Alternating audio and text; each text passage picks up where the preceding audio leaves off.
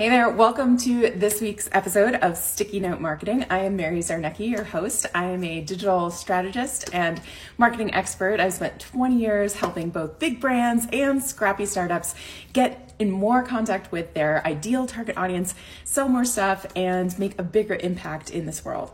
So today I want to share a story with you before I get into my little teaching, which I want to share with you guys today, which is the 3 things to avoid, the 3 big mistakes that most business owners make when they're launching a new product or service, so that instead of making those mistakes, you can actually create offers consistently that your audience really wants to buy and pay for and work with you on receiving.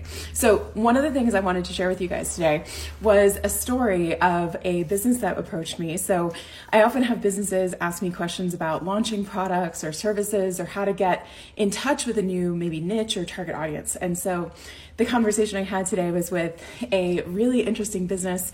They have a new product that they're launching. They've specifically developed themselves. It's brand new, but it's interesting because they're not new to business themselves. They're experienced business owners and entrepreneurs. However, this business is new. And so it's kind of exciting to work with kind of that scrappy seed stage startup in terms of how do we get this offer, this product in front of the right audience.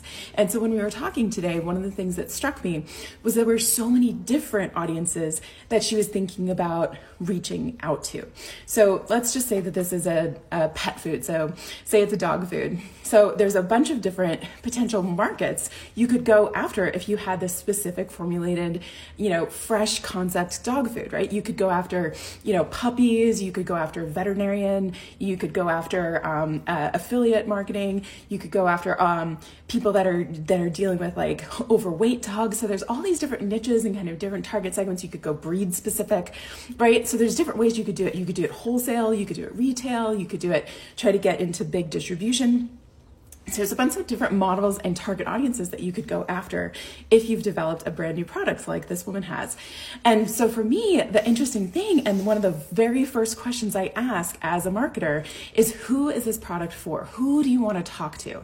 So it doesn't matter whether you are a small seed stage scrappy startup or whether you are a big brand with billion-dollar, million-dollar budgets. You have to be choiceful when you're thinking about the audience that you're marketing your product or service to. So here's the thing. I have worked with brands like Dole and Starbucks, J&J, WebMD. I was just leading a workshop for Estee Lauder, and even their brands, which are doing, some of their sub-brands are doing 60 plus launches a year. They have to be specific in terms of who is the target audience that they really want to serve, that they really want to connect with. Because there's 3 essential questions you need to answer when you're thinking about launching a new product or service. So number 1, who are you solving? Or who are you serving? What problem are you solving? And why you, right? So those are the 3 questions you need to ask whenever you're thinking about launching a new product or service. So the thing I really loved about speaking with this business owner today about this new opportunity, she's developed this new product. They've put in all of this work. They're not new to business. They're familiar with how to run a business, but in thinking about how to get this product in front of the right audience, the audience that's going to be the most profitable for them and the biggest return on their investment, because like many of us, they don't have an unlimited marketing budget, right? So they have to be smart with their investments. So if you've ever heard the phrase, if you chase 2 rabbits, you'll catch none, it's so true when it comes to marketing and targeting. So you need to be very specific about who you want to go after, who you want to attract to your business through your marketing and through your advertising efforts, so that you can be most efficient in the investment that you're making, whether you're doing paid investment or whether you're investing your time, energy, and kind of personal resources into bringing people into your world. So when you think about it that way, you need to basically figure out who is going to be the most profitable target for you, bring those people into your world because they're going to be the best fit for the product or service that you have to offer, right? Okay, so I promised you guys I would share with you 3 big mistakes to avoid and instead turn them on their head and avoid them by actually creating consistent offers that your audience wants to buy from you.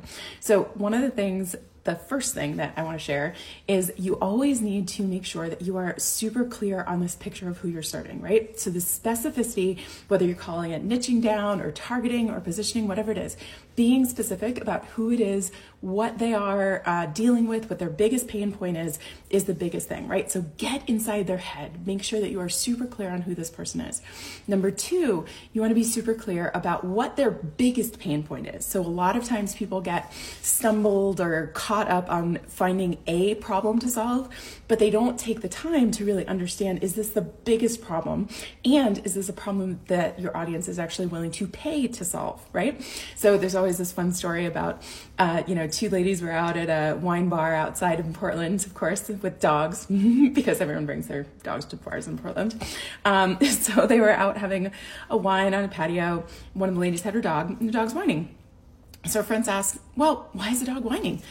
And the lady said, well, he's sitting on a nail. And her friend asked, well, why doesn't he move? Well, the dog's not uncomfortable enough to move. He's just uncomfortable enough to whine about it. So here's the thing. You need to make sure that this is the top priority. This is a priority pain point that they're willing to pay to solve. So that's number two.